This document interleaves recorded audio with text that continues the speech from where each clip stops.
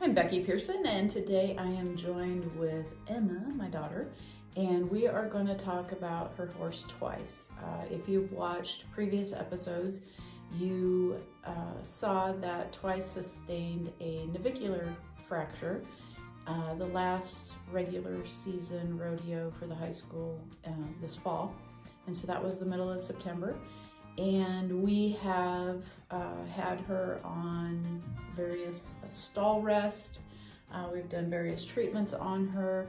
And so we thought we would jump on here today and give you an update as to what is going on with her. So to recap, if you hadn't watched those other videos, Twice on September 16th, around that. Yeah, I think around that time. Around that time, yeah. Sustained a navicular fracture, and she was like 5 out of 5 lame. I mean, she tiptoe, couldn't bear weight on that leg. We took her to our friend John Lawton, and who is a vet in Overton, Nebraska, and he found a navicular fracture. We then did a phone consult with various vets, and we decided to go with the treatment plan that Paul Fornstrom had developed, which was where we did she got a cortisone shot into her navicular bursa, and she was then put into a 3-degree wedge shoe, I think was what it was. So. We put wedge egg bar shoes on the front to help her with, she's really low in her angles. And then we put Equipack in the front feet to protect anything from ever entering inside of those shoes. So what we did is we put Equipack, we put the egg bar shoes on there to stand her up and to get the angle back underneath her and protect her foot that she had hurt. And then we put Equipack under there, which this is the sole of her foot, and it made sure that no foreign bodies got inside of that. And that's what it looks like from the other side of it, that it was actually touching the ground. So this way nothing gets inside of there, and it actually gives support and blood flow through the frog of the foot. Yep, so every time she takes a step, she gets stimulation to the frog, which helps pump that blood back through, helps stimulate more healing. And stall rest, and she did look significantly more comfortable after that point. Fast forward to the first part of November, which would have been about 6 weeks post-injury. Yeah. She got a Renovo injection into her navicular bursa. And we had also started Osphos on her in September as well. And that Osphos helps with the bone development in the navicular. It's been really a successful treatment for navicular horses. So then we did the Renovo injection into her navicular bursa, which from what the vets tell me, the navicular bursa kind of communicates with all of those structures in that area. If she had a collateral ligament issue, if she had navicular bone issues, it just helps to promote regeneration to all those structures in that area. And so we had another 30 days of stall rest, and then we were able to put her in a large pen. And during her stall rest, the things that we had done prior to her injury, we did a lot of PEMF treatment, which again has research that shows it helps with bone development or, fracture healing. And we had done tail pulls, stretches, anything else you can think of that we did while she was on stall rest to help keep her happy? Lasered her. We did that. We hand grazed her. And she rolled a lot. And there's some interesting footage of that. She is a very hot-blooded mare, so she's a handful. And we did not use any sedatives in the stall. We could have used Dermosadain or things like that from the vet to help keep her calm, but we really, for the most part, didn't need any of that. She's a hot mare, but she does keep her mind pretty well in check. We kept it, I mean, she had her little gate so she could see her friends, and that pretty well kept her happy. We let her hand walk, and I mean, sometimes she was a handful, sometimes she wasn't. Yeah. But it's just part of it, in my opinion. And so, if you have a hot horse, you need to be willing to handle their hotness. Yep. And so, yeah, some of the things we did, she could hang her head out and have other horses. We always had another horse like by her and a buddy horse, and so, you know, I really don't think we've fought with ulcer. You know, she really did not get upset, so that was. She got that. Yeah. Well, for her. She looks really good right now. And so after December 1st, we were able to put her in a little bit bigger pen. And she, I think, was jacking around in her pen, and she ended up getting a little swelling in that leg. And what we came to find out was that she tore or injured her check ligament, is what Paul had determined when we took her back in. I was able to manage the swelling with microcurrent, ultrasound. Back on tracks? Back on tracks. We got most of the swelling out of there, and then he gave me a cream when we went back to see him the first part of January that was a mix of Surpass and dexamethasone and DMSO, and that has gotten the rest of that swelling out of that area, because it just felt a little bit thicker. And so, yeah, we had done... But she's never lame on it. Never. And she always acted fine. She wasn't sensitive or sore to the area, so... Yeah, and we got on the swelling right away. Like I said, we did therapeutic ultrasound to it, we did microcurrent to it, we did the back on tracks to it, and so we did back off of her hand walking for a while when that was going on, just to kind of make sure we weren't overdoing it. And then after we took her back in January, then we were given the okay to go ahead and start riding her. So yeah. Do you want to talk about how it's been so far? So far, well, first we started off with just walking like 20 minutes at a time, 15 minutes at a time, and we've slowly built that up. And then we're like, okay, we can start trotting her. Well, as we mentioned previously, she's a handful and she's a hot horse. So when she has not been rode for long periods of time, she gets extremely fresh and she gets super full of herself. She doesn't necessarily buck, but she jumps and lunges everywhere.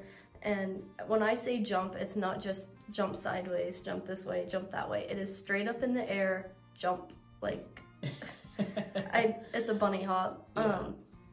So she can be, she is so athletic. Yeah. And we really, we've been taking it kind of slow. I do have a rehab program that we put together, and it's on our Teachable site, and that's pivotpointequine.teachable.com, and for reconditioning and a return to work. And we've been trying to follow that, and it kind of had to get thrown out the window. It did. Just because she can't just long trot without jumping. And so I'm like, Mom, this is going to re-injure something. I feel that it's just more dangerous for her to be doing this rather than our regular like exercise routine that we've done. And Emma does a great job of, so this mare is really hot, and prior to her injury, you had been working a lot on one-ring stops, lateral flexions, yeah, keeping her very calm, and it calms her, like it helps engage the thinking side of her brain. If you guys don't listen to any of Phil Haugen's stuff, I strongly encourage you to. It is great for helping you understand the psychology of a horse and how to keep them thinking instead of reacting. And so the approach that Emma has used with her has been very calming to her in the past. So in my mind, we knew one rein stops were going to put more pressure on that left front, especially going to the left. But in my mind, doing those one rein stops is much safer because it's in a controlled environment. You know, they're thinking, rather than them just long trotting, crap, she's jumping here, she's bucking here, you know, she's not controlled. It's much more dangerous for that left front foot. She's more likely to re-injure it, tear something. If she's jacking around. If she's jacking around, yeah. Rather than me doing those one rein stops. And I mean, we took a video, we'll show you a video. Last night, she, I don't know how to explain it, she was good. Yeah, she had one little moment, which of course I didn't catch on video. She kind of jumped up, but our philosophy is if we could do one rein stops in a controlled manner and help her start thinking about this stuff instead of reacting, that's going to be much safer for her and Emma than if we just are so afraid that we're going to injure her that we, you know, we're really rigid and trying to stick with the plan. And so she did great last night with everything that you had done and really responded the way we wanted to. Yeah, and you can see in the video, after every time I did a one rein stop, she drops her head and licks her lips, you know, and I told Mom last night, I was like, I'm moving at a snail pace, but this is how we need to come back because she is very fractious minded, and the most sound minded she'll be is after, you know, I rode her about, you know, 5 days a week for 30 days and 30 to 60 days, and you will see a totally different horse. But because, I mean, at the end of the rodeo seasons, she's just calm as can be, you know, she's a very sensitive horse, and when I say that, cattle, ropes, all of it, you know, whatever you can think of. They're triggers for her. They're triggers. Yeah. And in a bad way. In a bad way. But, you know, we do those exercises, we're good. Now, right now, no, I just avoid those. When Dad's roping, I'm like, yeah, we're not riding right here right now because we haven't rode more than a week, so we need to. And the other day it was pretty nice here. This is January, what are we, like 23rd? 20 something when we're recording this. And we had a really nice day the other day, but the wind was kind of blowing, and I was up on walking her, riding her, and I thought, oh, I'll just go outside and we can do this in the outdoor arena. If I would have been there, I could have told you not to do that. I thought, well, we'll give it a try, and yeah, she was way too much. If I were to do that, I probably would have needed some pharmaceutical help from the vet to do that outside. So very thankful that we have our indoor arena because, again, we can control the environment a lot more by doing it that way. And so we are very hopeful that all of the rest of the rehab goes as planned, and that she'll be ready to go. We're hoping she'll be ready to go by Fort Worth. We don't know if that will be, because that's like the 1st of March. I hope so, and we're sure going to try, but if she's not, if there's any question, you'll just ride something else. Yeah. And so, you know, we've talked about this multiple times here at home, but we've never mentioned it in a podcast. Both of my horses are lame right now. Both of my good horses. And so I've been riding pretty much all winter long. I've been riding Cutters as well as your horse, and that's it. Yep. So I mean, I've kept my feel going with those Cutters as well as Big, because those Cutters will develop your feel immensely. And Big will too. He's very strong, and he's different from a horse we call Clem, not as much as Twice, who we're talking about, just because they were both trained by the same person and they used the same exact training method. So they're not as different in that aspect of running, but yeah. So ideally, you know, we'll have Twice back, and if not,